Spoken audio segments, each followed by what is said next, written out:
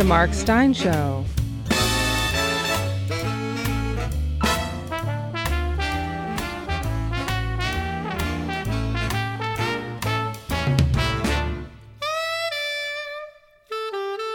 And now, here's Mark.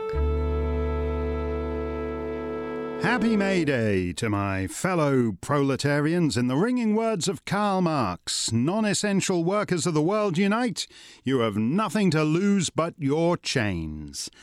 And happy May Day in the darling buds of May, prancing round the maypole with a lot of Morris dancers waving handkerchief scents too. Sir Thomas Beecham once said, one should try everything once, except incest and Morris dancing. I'm ashamed to say that, yes, I once tried. No, not incest. It's worse than that. I once tried Morris dancing.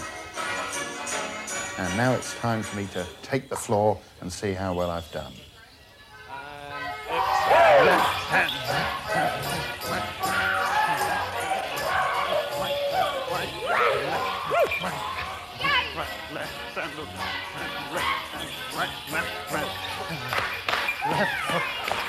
Right knee, left foot, left knee, right hand.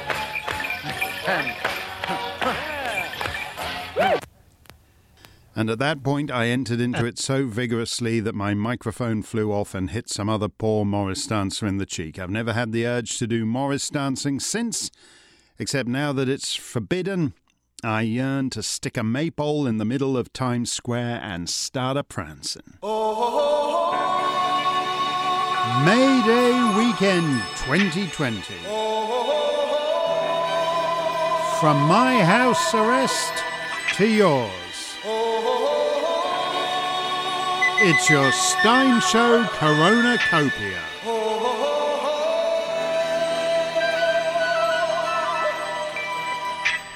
Everybody was kung flu fighting,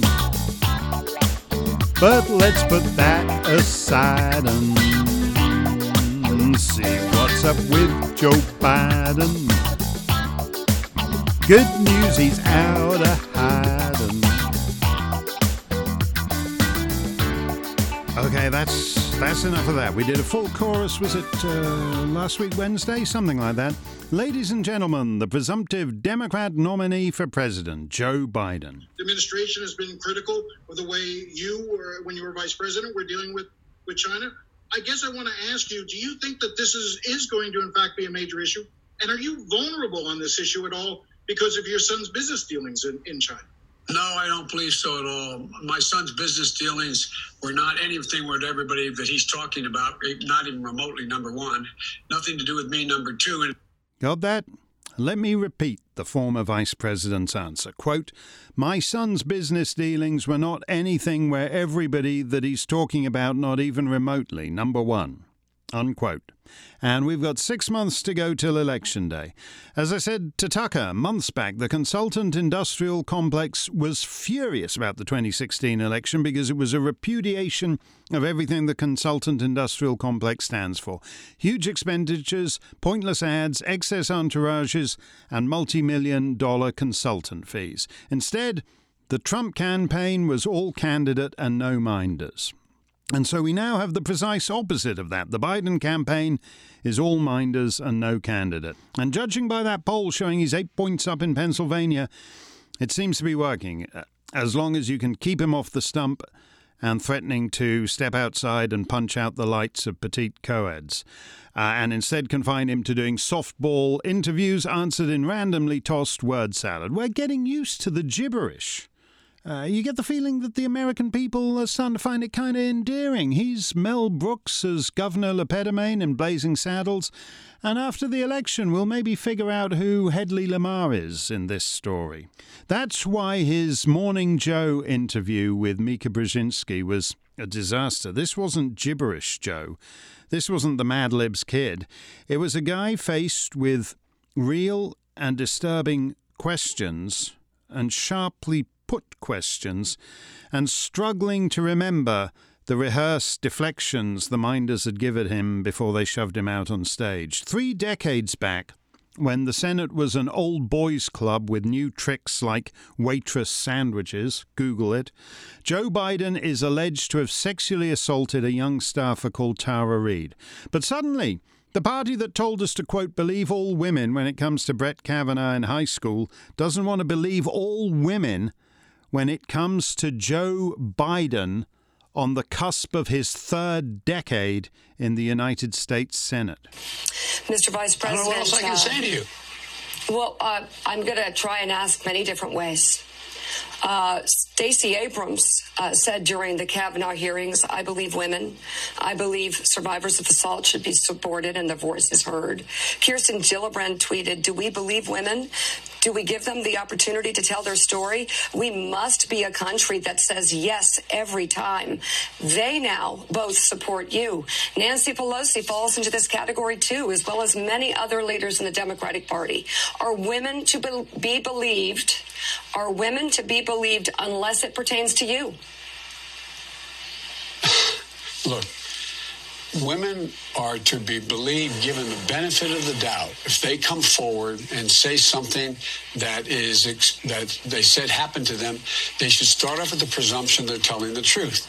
Then you have to look at the circumstances and the facts.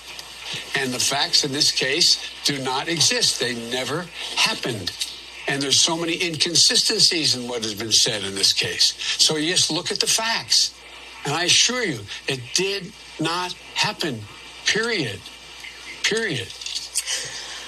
But why is it different now? Do you regret what you said during the Kavanaugh hearings?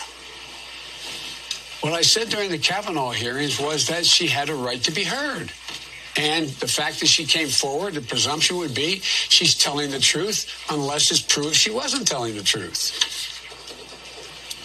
Or not proved, unless it's clear from the facts surrounding it, it's not the truth. As we Look, this is a very... I'm sorry. Go ahead. Please. Biden has his tick of saying period a lot to sound forceful and emphatic. Sometimes he says period, period. Period, period, period. Would be an ellipsis, ... or a slow fade out. He's one slice short of a waitress sandwich. Right now, there's no presidential campaign trail, which suits Biden's minders just fine, particularly with Tara Reid and other accusers out there. But Biden's Headley Lamars figure they can pull this off. 6 months to go. As I said, last time round, the Trump campaign was all candidate, no minders. The Biden campaign is all minders, no candidate. If they can pull this off, the consultant industrial complex will never need a real candidate again. Let's catch up with some corona medical updates after Mika's account of what Joe Biden is alleged to have done to Tara Reid. I need a little palate cleanser. Unfortunately, here's Islamic medical specialist Mehdi Sabili with the cure for what ails you, a foaming pint pot of camel urine. And as Dr. Sabili says, if you want to ward off COVID-19, it's best to drink it warm and steaming direct from the camel. مجتبی با ما همراه یه مقدار بسیم از این ادرار میریزه که خیلی ممنون که بهترین حالتش اینه یه 3 روزی باشید بله انشالله که خوشمزه باشه. Cheers! Every day is hump day when you're in the saloon bar at the Incontinent Dromedary.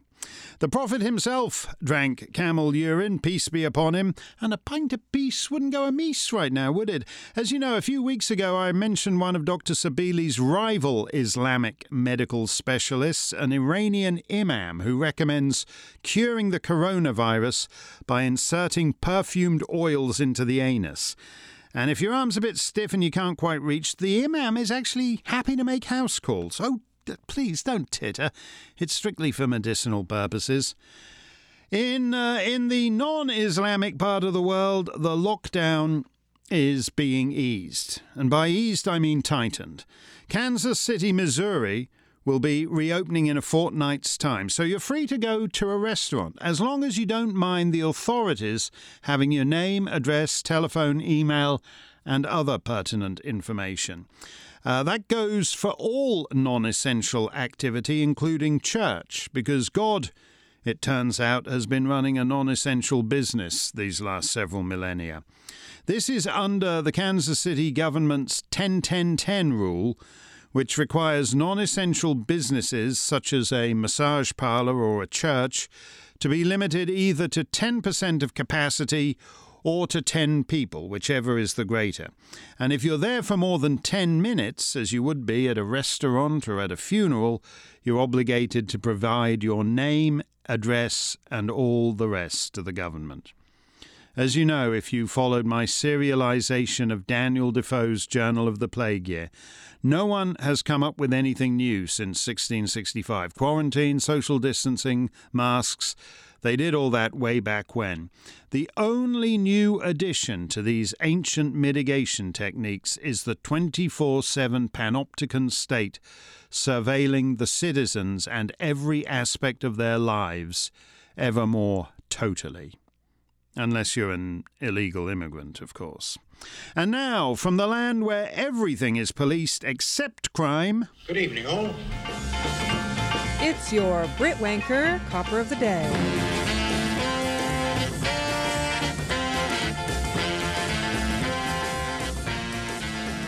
The British police. They can't keep stabbers off the street. They can't keep Muslim child rape grooming gangs off the street.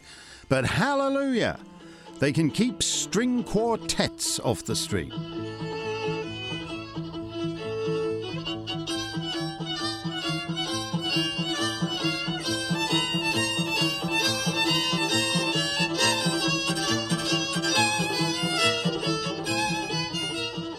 That's a world-class violinist right there, Raphael Todes of the Allegri Quartet.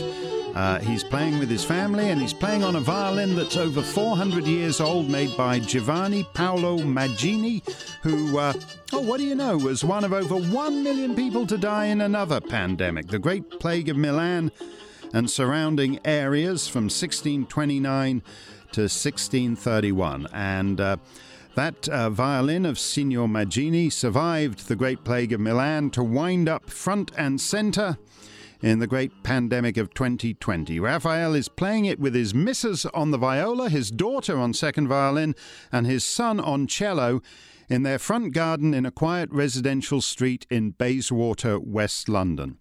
They've been doing this since the lockdown began, when a neighbour asked if they could play something for a little old lady living alone in an upstairs flat. But the rest of the street seemed to appreciate it too, quite a lot actually, so they made it a regular event. I miss music, which has been totally killed by the lockdown. I'm not into 57 rockers and hippity hoppers in their man caves Skyping in a mass self-isolated chorus of Imagine. Music is about playing together and responding and reacting to your co-players. So this Bayswater family is a rare moment of real music in a world bereft of it. So what did the Metropolitan Police do? Shut it down, on the grounds that, like the Pied Piper of Hamelin, it might possibly be incentivizing people to leave their homes and follow in the direction of the beguiling strains. Unlike many of our Brit wanker coppers in this series, this plot understands that sending a squad car of officers to shut down a string quartet is faintly risible. But he does it anyway. Social gathering outside, it just keeps causing it to happen. I know that I'm not. I don't enjoy this part of the job, but obviously it's going to keep causing the street to be gathering. It's gonna. I'm not here to find you. Don't worry. But I mean, it's going to result in, because the whole street can't be doing in lines. Look, I get what you're doing. It's lovely. It's good music. Yeah. I am sorry. Okay. But obviously, it's going to keep causing the street to block. Then it's going to have to be taken further. Okay, I do apologise. No, I appreciate it. Okay, it's very good.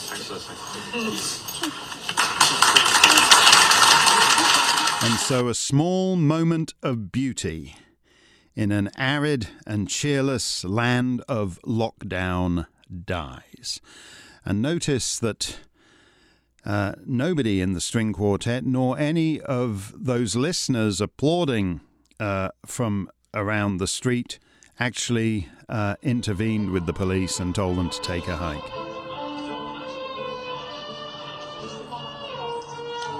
Their last piece of music was the Shostakovich Fourth String Quartet, which Mr. Todes explained by way of introduction was written by the composer when he was out of favour with Stalin and feared arrest.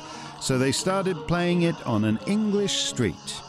only to have it broken up not by Stalin's NKVD, but by Her Majesty's Constabulary. Your Brit Wanker coppers of the day, the String Quartet Special Branch of the Metropolitan Police. Escape the quarantine by delving into fantastic fiction chosen and read by Mark Stein himself in Stein's Tales for Our Time. Thrillers, mysteries, science fiction, romance. Tales that transcend genre. Everything from classics to titles hidden in the upper shelves.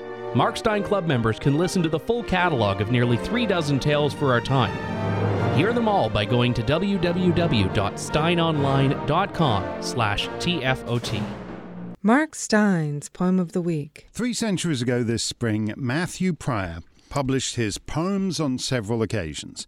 I came to it a couple of centuries later, and rather circuitously, one of my most treasured books from my late teenage years was Ira Gershwin's idiosyncratic, annotated, autobiographical anthology of his songs, Lyrics on Several Occasions. The title sounds like an allusion to some earlier work. I got that it was an allusion, but didn't know what it was alluding to, until I discovered a couple of years later that Ira, while writing his book, had stumbled across a volume of Matthew Prior's in his library, Poems on Several Occasions.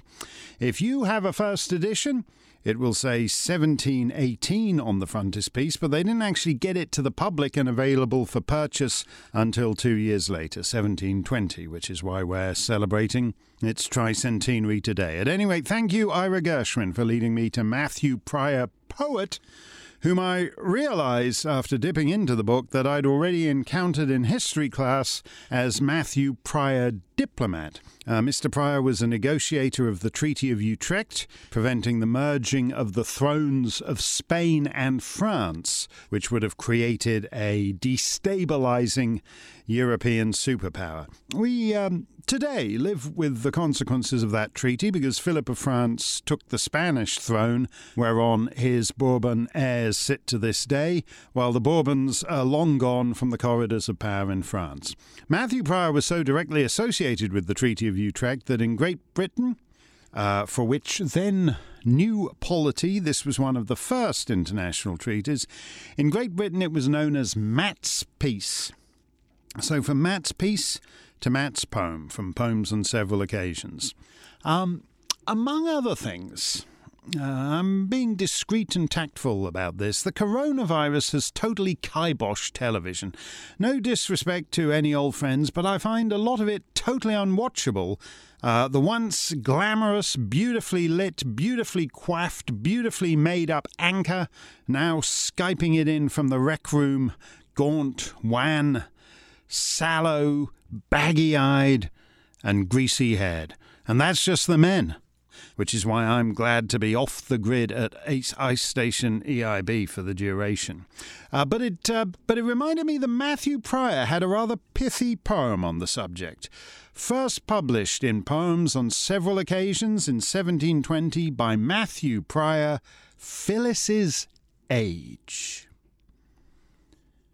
How old may Phyllis be, you ask, whose beauty thus all hearts engages? To answer is no easy task, for she has really 2 ages. Stiff in brocade and pinched in stays, her patches paint and jewels on, all day let envy view her face, and Phyllis is but 21. Paint, patches, jewels laid aside, at night astronomers agree the evening has the day belied, and Phyllis is some 43. A poem from me to you, from Matthew Prior's Poems on Several Occasions, celebrating its tricentenary this very spring.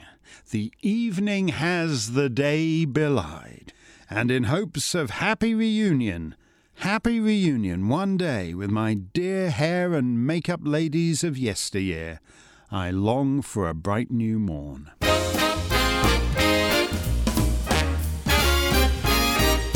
Mark's mailbox is on the air. CD writes from the beautiful Australian state of Victoria. Mark, why do you despise an ad hominem directed at, say, Lindsay Shepherd, but can call Dr. Fauci a midget?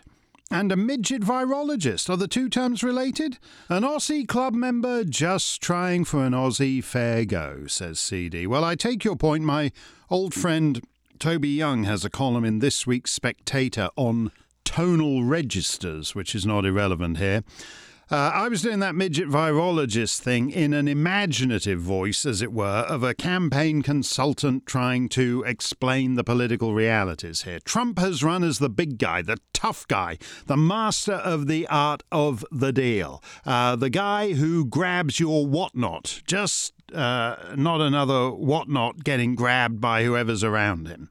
And some of his biggest supporters on talk radio are now arguing that he's been suckered by this guy most of the country's never heard of. And so they switch on the TV, and there's this huge hulking fellow at the podium, Trump, and Trump then hands over to a fellow whose comparative stature is such that the podium mic obscures his face, and he waves his hands above as he talks to try and get at least some of his body parts above the podium. The physical reality is also the political reality. Trump's the big boss. Fauci is a very minor employee. You can't go to the people arguing that the economic devastation is because Trump got suckered by Fauci, and so that's the reason we need to re-elect Trump. And as I say, I have to keep qualifying this because, otherwise people think, you're just a never Trumper, never. No, I got Trump early. I made the case for Trump on the Glenn Beck show, and Glenn has never had me back on again, and instead entertained fellows who were arguing the Patriots' case for assassinating Trump.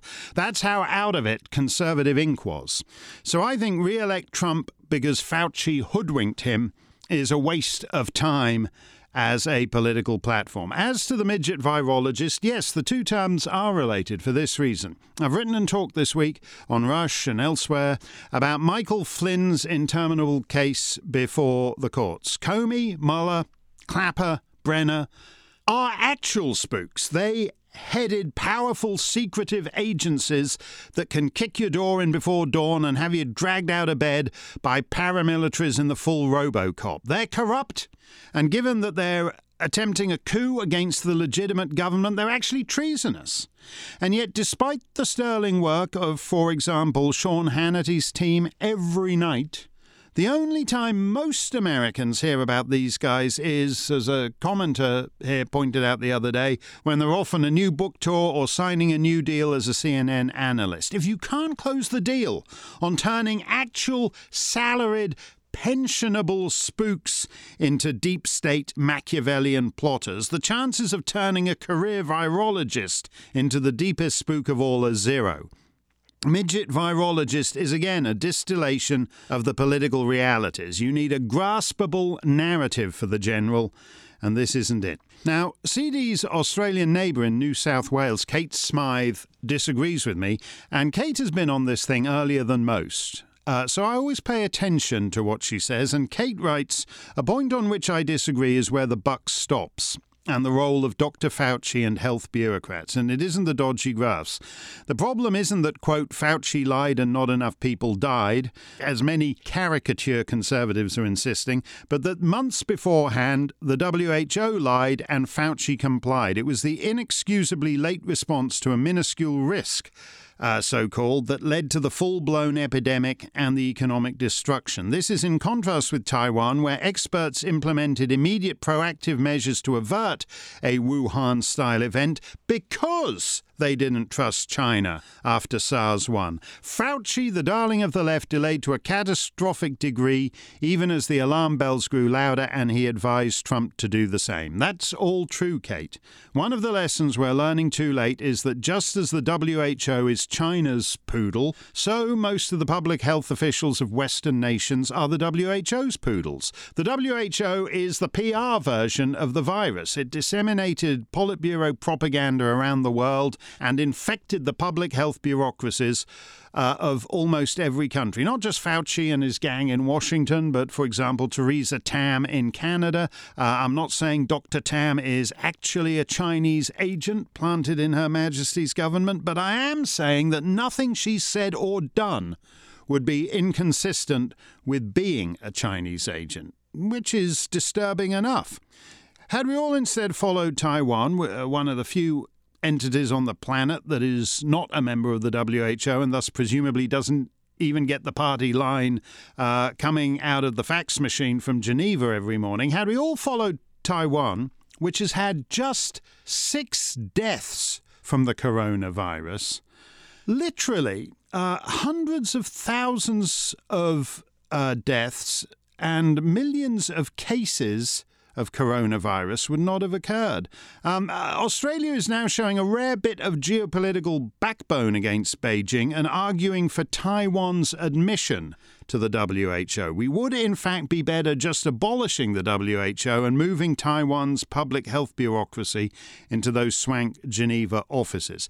But yes, Kate, the synchronicity between the WHO and public health bureaucrats is worth exploring, as I hope to get to next week. But again, the lesson is that this is part of the basic Trump argument, an anti-globalist argument on, in fact, the reality of the new globalization. In the 90s, globalization, as a former French foreign minister once said to me, globalization is basically a cover for Americanization. In fact, as we now know, globalization is a cover for Chinafication. Mark Stein's last call.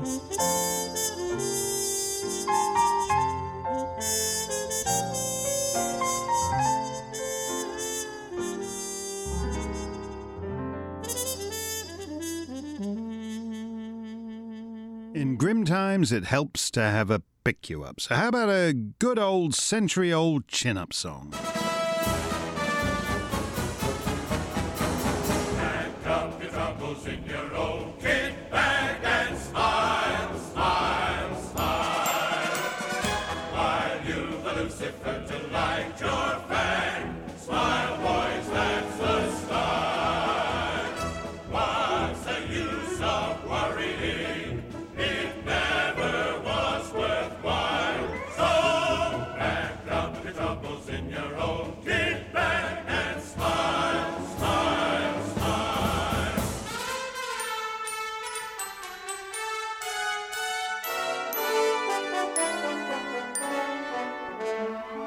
While you've a Lucifer to light your fag, smile, boys, that's the style. That's Britannic English, boys.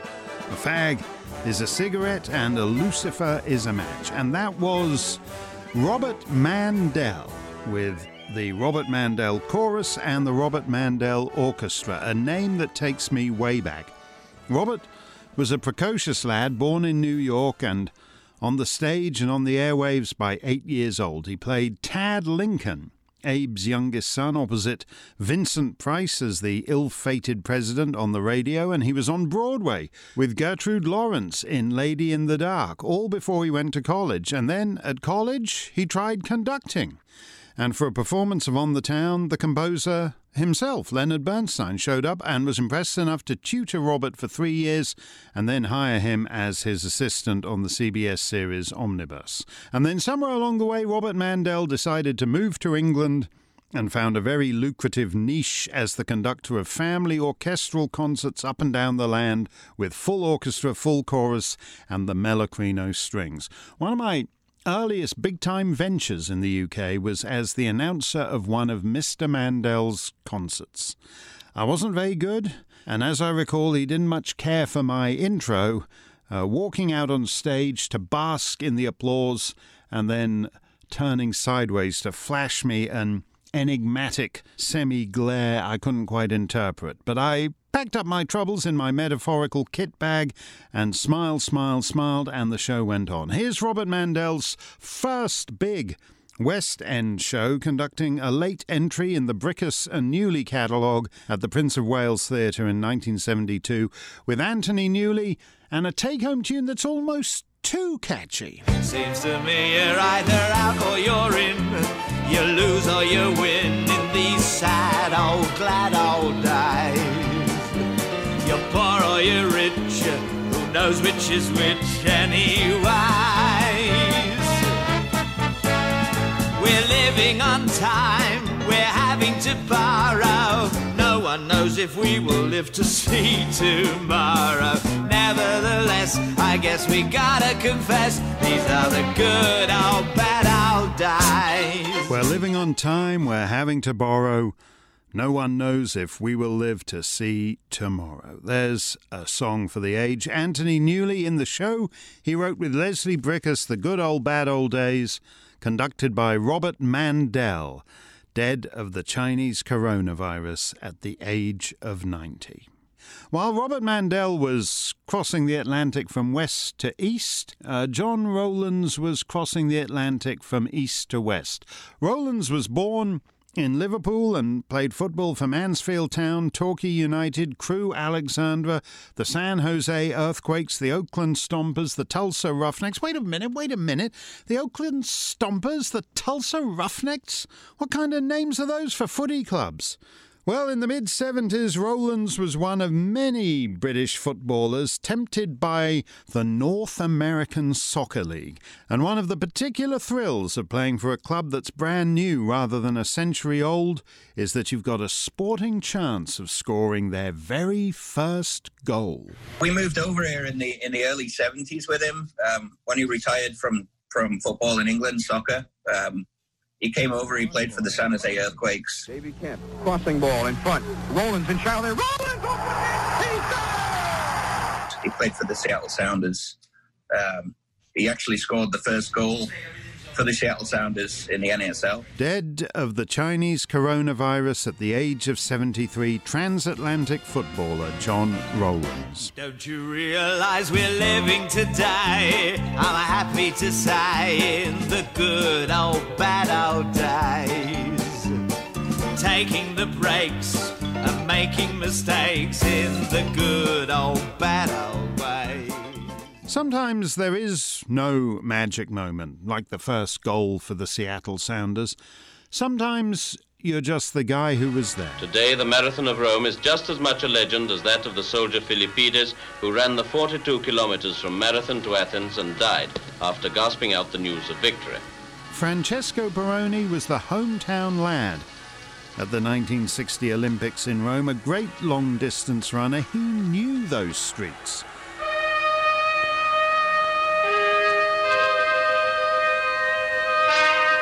A host of men of all nations await the start under the raised hand of Marcus Aurelius.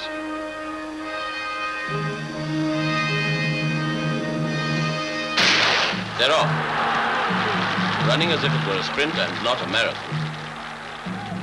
They have 42 kilometers and 195 meters to go, nearly 26 and a half miles. But the 1960 marathon was one of those Olympic fairy tales that comes along every once in a while. The winner turned out to be Abebe Bikila of the Imperial Bodyguard in Haile Selassie's Ethiopia.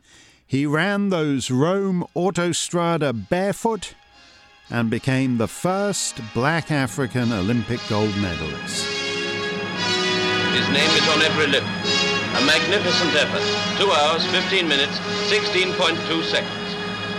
The Emperor will surely promote him for this. And in the uproar and enthusiasm, no one paid much attention to the fellows coming in behind. But Francesco Peroni was there, a product of the Gruppo Sportivo Flam Oro, the sports group of the Italian police. He ran his best and he had a lifetime of memories. Dead of the Chinese coronavirus at the age of 89, long-distance runner Francesco Peroni. Some people say they long for the old days, to take them way back when. I'd sooner stay right here with the gold days than go through that again. Just a few weeks ago, we reported the death of a great Japanese funny man, Ken Shimura.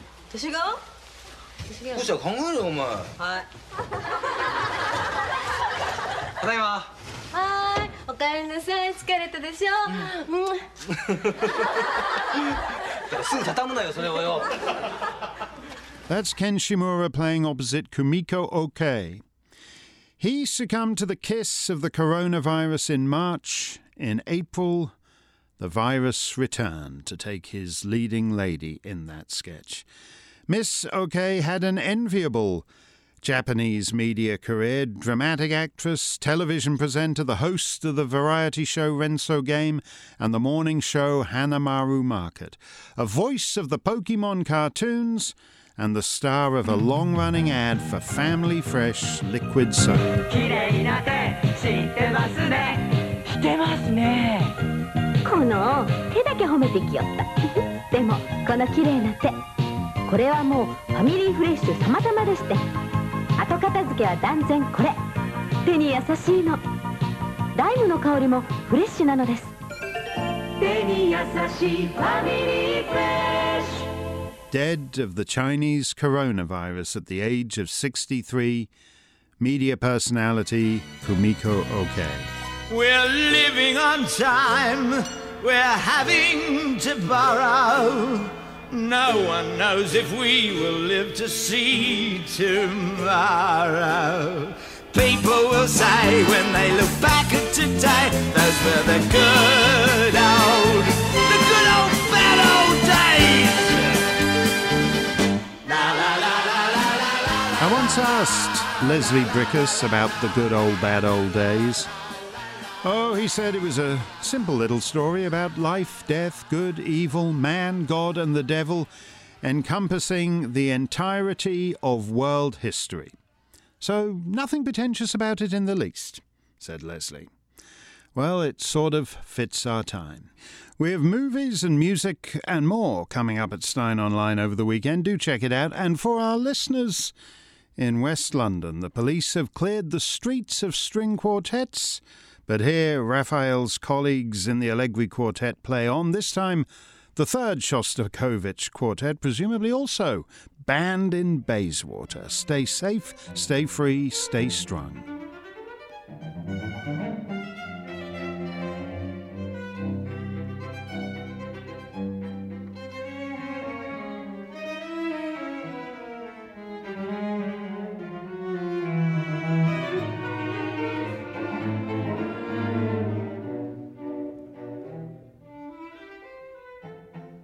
Join us next time for another edition of The Mark Stein Show.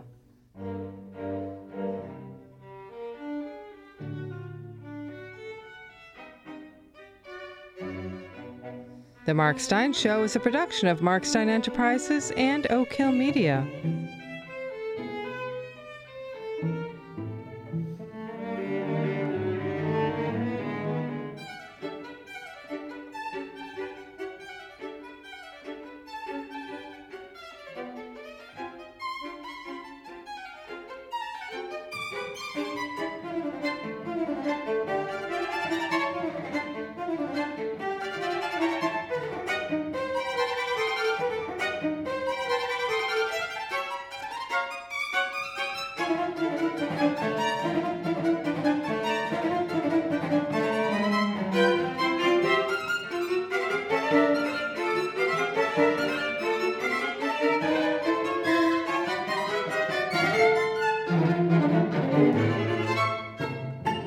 All rights reserved.